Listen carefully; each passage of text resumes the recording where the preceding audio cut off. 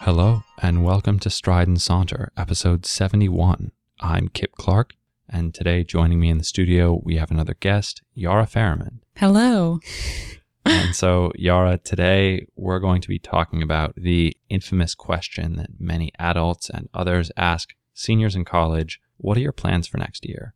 My first question to you is, where or from whom do you think you hear that question most often in your life?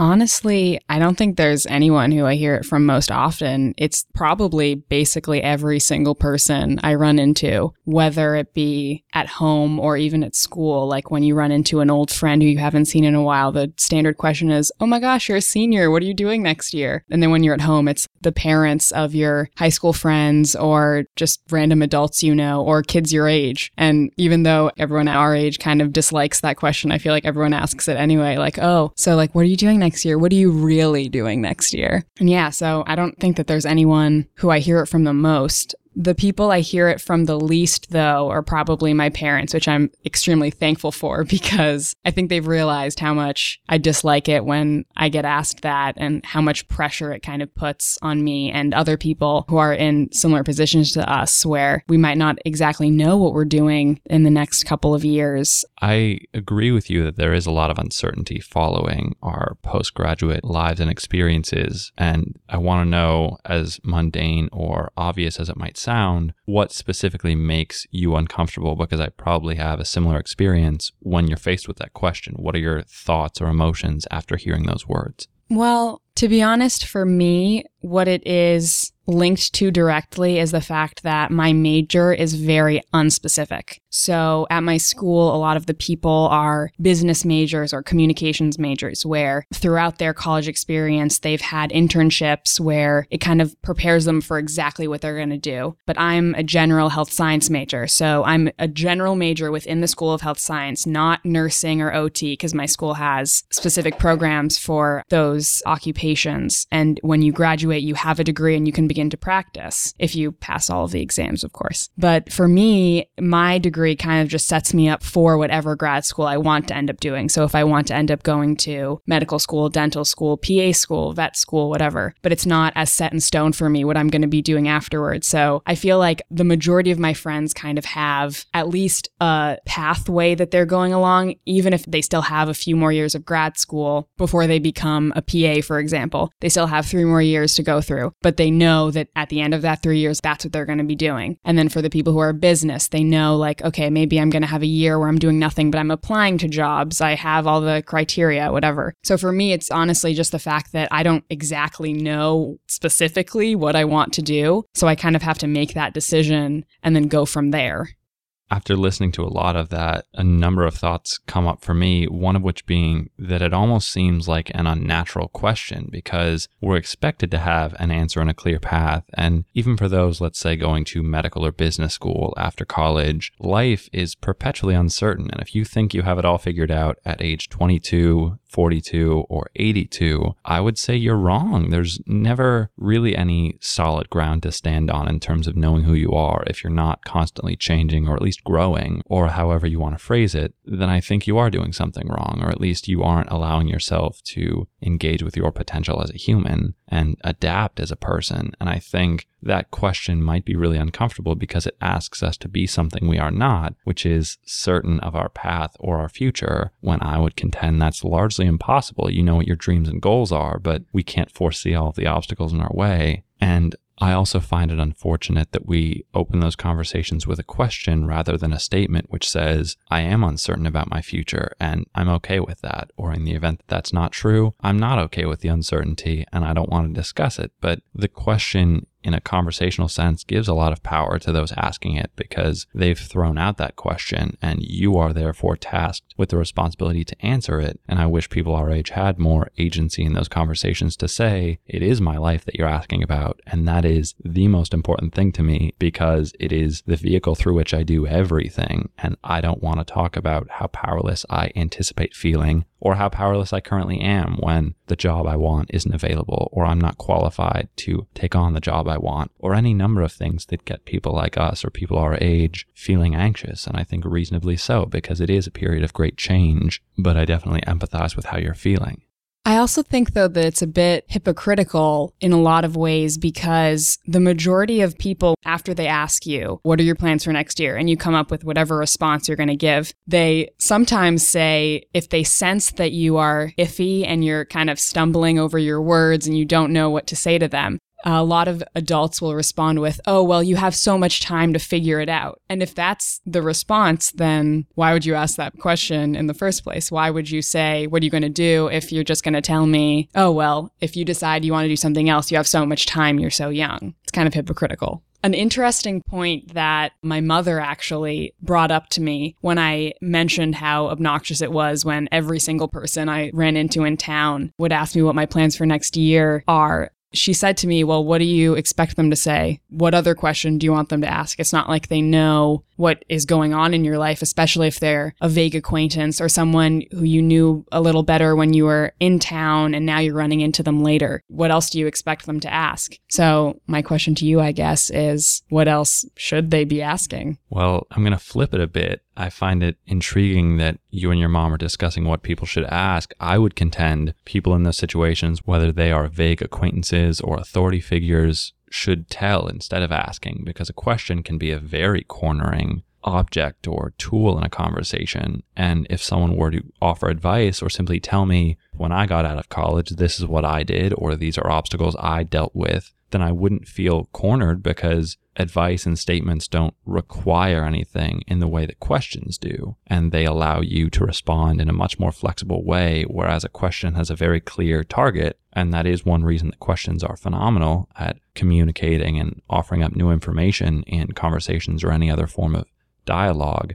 And if an adult offers me advice or anecdotes about their experiences post-grad, then I feel, one, that I might learn something from their experience, and two, that they aren't personally judging me, but rather they are offering vulnerabilities from their past instead of asking essentially, hey, would you be vulnerable with me for a minute and tell me about your aspirations and everything you're hoping to do with the past 10 plus years of your education? Because I'd love to know. And that may sound humorous to some, but that is what it feels like to be asked that question, for me at least, especially when it involves someone in education or someone who has known me for a long period of time. I feel as though they expect a great answer. And I'll be honest, my answer needs to satisfy me and me alone. And I genuinely feel that way. And I don't think as a society we are comfortable with that idea. The conversation has to please both parties. And that's something that bothers me personally.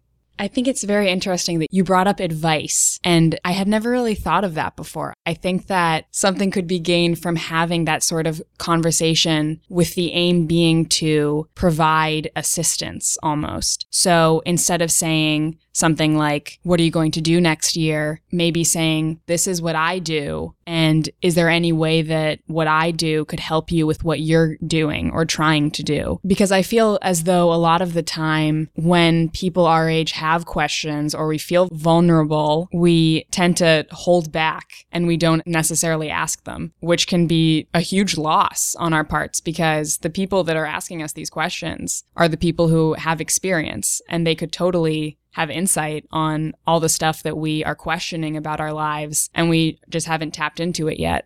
And another aspect that I think both of us are alluding to and sort of skirting around is how deeply personal it is. And I'd like to throw out a hypothetical and ask, if your mother perhaps knew everything you could say or would say in response to that question, would you feel more comfortable if she, as a third party, answered these people asking that question for you? Or do you feel like the experience of answering it yourself is just as uncomfortable as having that information out there? Are those two different things to you? I think the only gain from that would be that if the conversation between my mother and someone else went poorly, she could just not tell me or just censor the conversation so that any parts of it that would be uncomfortable or make me feel bad for myself, whatever, wouldn't have to be told to me to any extent. But I think there's also a lot to be gained from having that sort of conversation yourself with someone where you're asking for advice and you're being vulnerable and you're kind of getting to these questions that we kind of try to avoid on our own, and that's why we dislike them.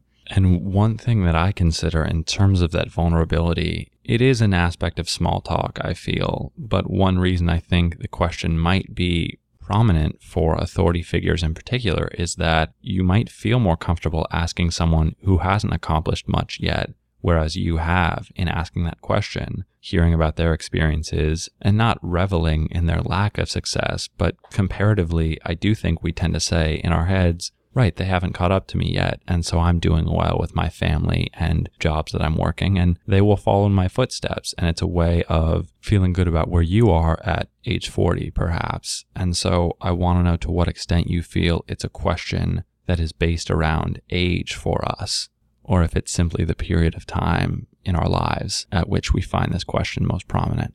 I don't think it necessarily has to do with age in the sense that we're seniors in college and we're all around 21, 22, but more the seniors in college part, because there's obviously students who are older or younger or in a similar position. But I think the question is specific to this time in our lives, though, because we're now considered adults in almost every legal way. We now can legally drink. We now can do everything basically except for, I think, rent a hotel room or a car in certain states. You have to be 24 to do those things. But basically, on all other aspects, we're considered to be adults. A lot of us will be on our own once we graduate. We will no longer have our parents' financial help with housing and whatever. And I think that's where the question stems from. That's its root, is that now we're no longer children to the adults who are asking these questions. Now we're seen as something bigger and we're going off and doing our own things, or at least that's what we're expected to do.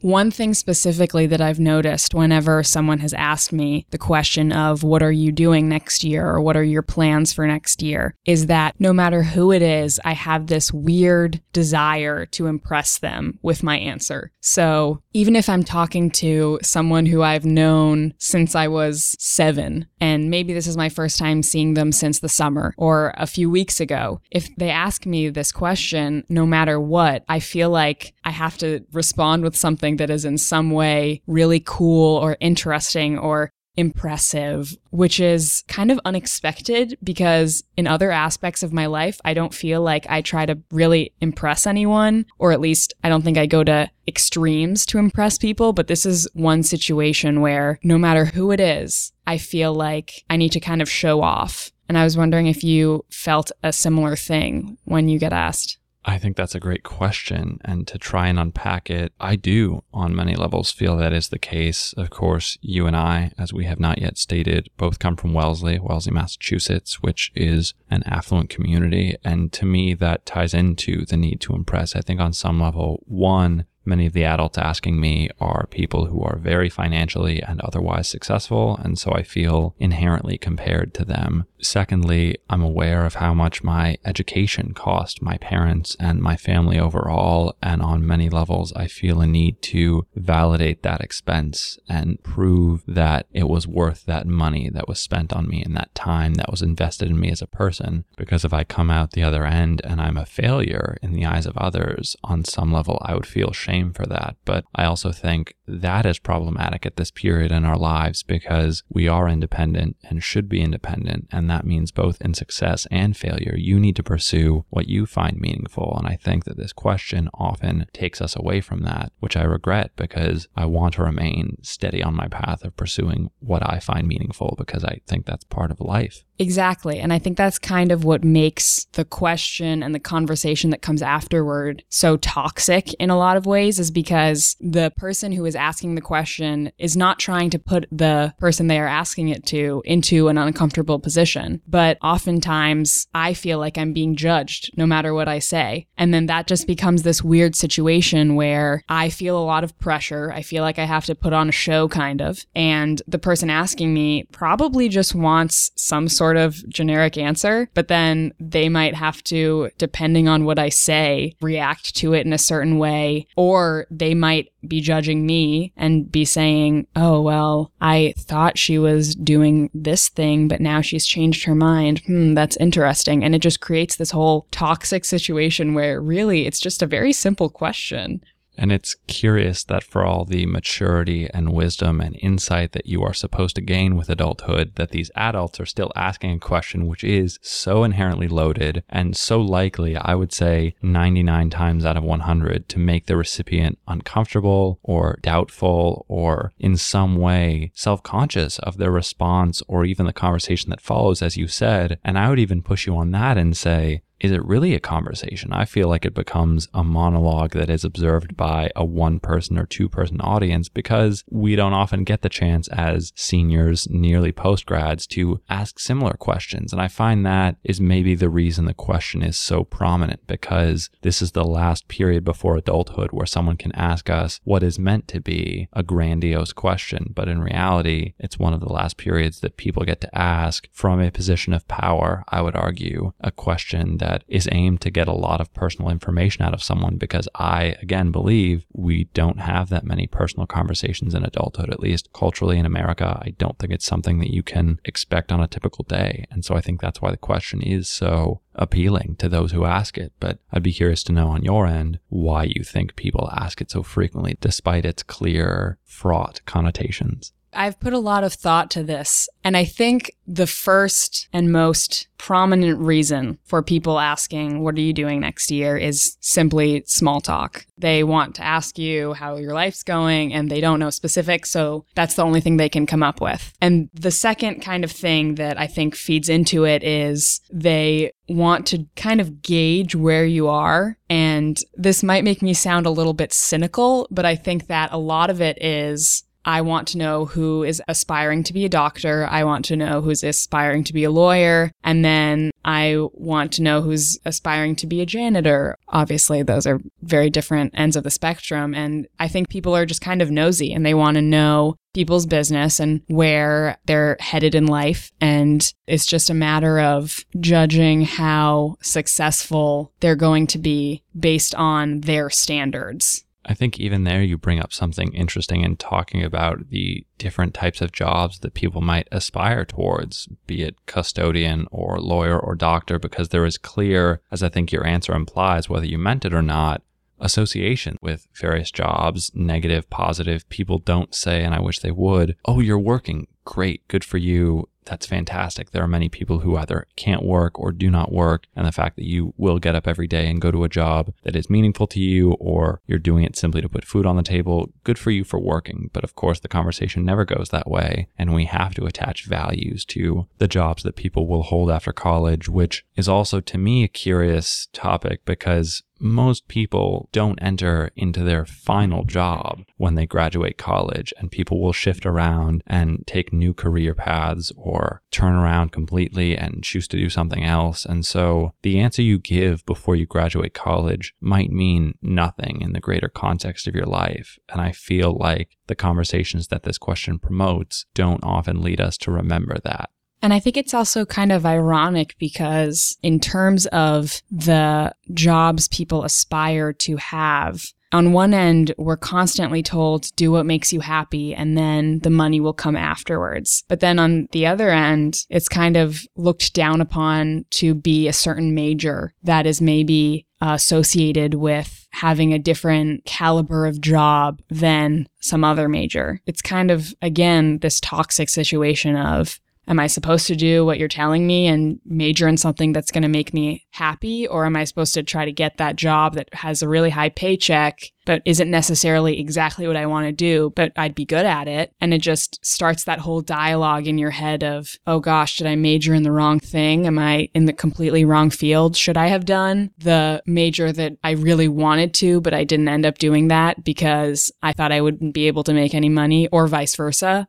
Right. And I feel that the question often leads to narrow conversations because of that. In my experience, unless the person I'm speaking with knows about my passion or my intended career path, they won't know what to ask or what to say in relation to it. And so the conversation becomes very mundane and redundant. I, for example, would love to pursue podcasting and radio as a career. But one, I know there isn't a lot of money in it, which people are very quick to remind me of. And two, I know that not many people know about it. And so those conversations, instead of being ones of curiosity, become those of judgment. And oh, well, couldn't you have maybe picked something a bit more stable or likely to pay the bills? And at that point, I am essentially done with those conversations because I don't need their approval. And those conversations often make me doubt whether I do or not.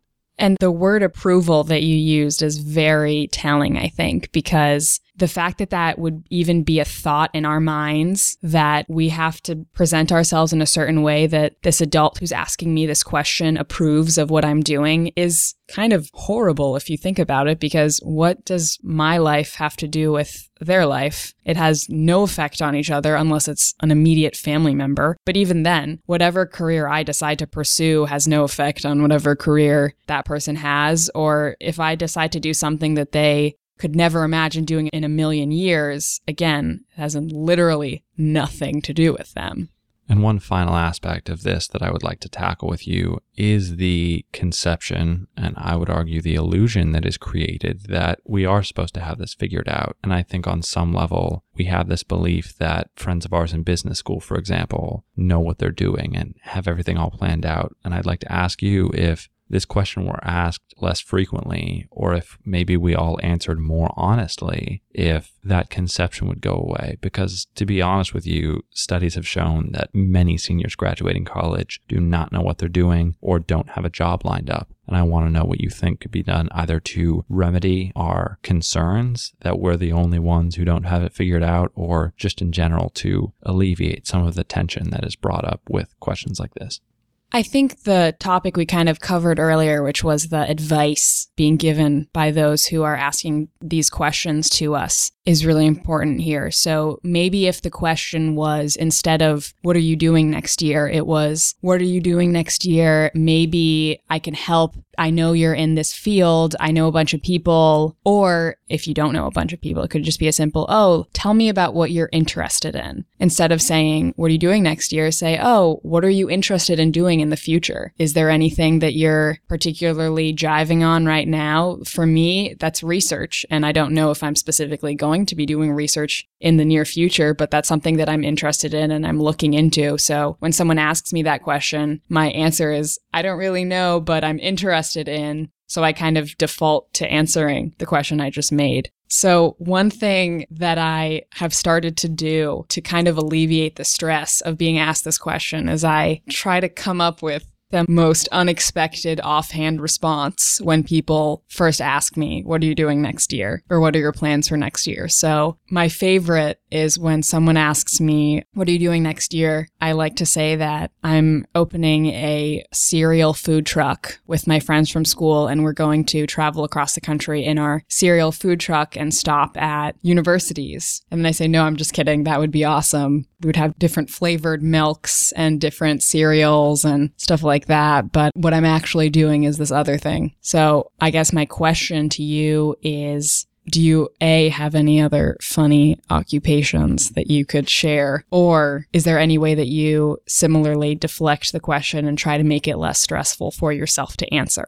I hadn't really thought about some of those alternatives when being asked that question, because as much as I use humor in other areas of my life, admittedly, rarely if ever on this podcast, but that might be the one question for which humorous responses in my head do not see the light of day. And I will take it very seriously, which intrigues me now that I reflect upon it, maybe because I think it's an adult conversation that people might be offended if you tell a joke, or might take the wrong way, or in some cases might think this individual isn't taking his future very seriously because he's making a joke about it, in which case I would disagree. But my hesitation to tell any jokes in those situations says something, I'm sure, about my insecurity of either the future or talking about my future. So as boring as it might seem, I don't have any funny alternatives that I've shared with people, which makes me a little bit disappointed after hearing yours. And I urge you to continue doing that because I think that's fantastic. But I don't have many funny alternatives, or I haven't thought of any. And perhaps that would be a good challenge for me to consider.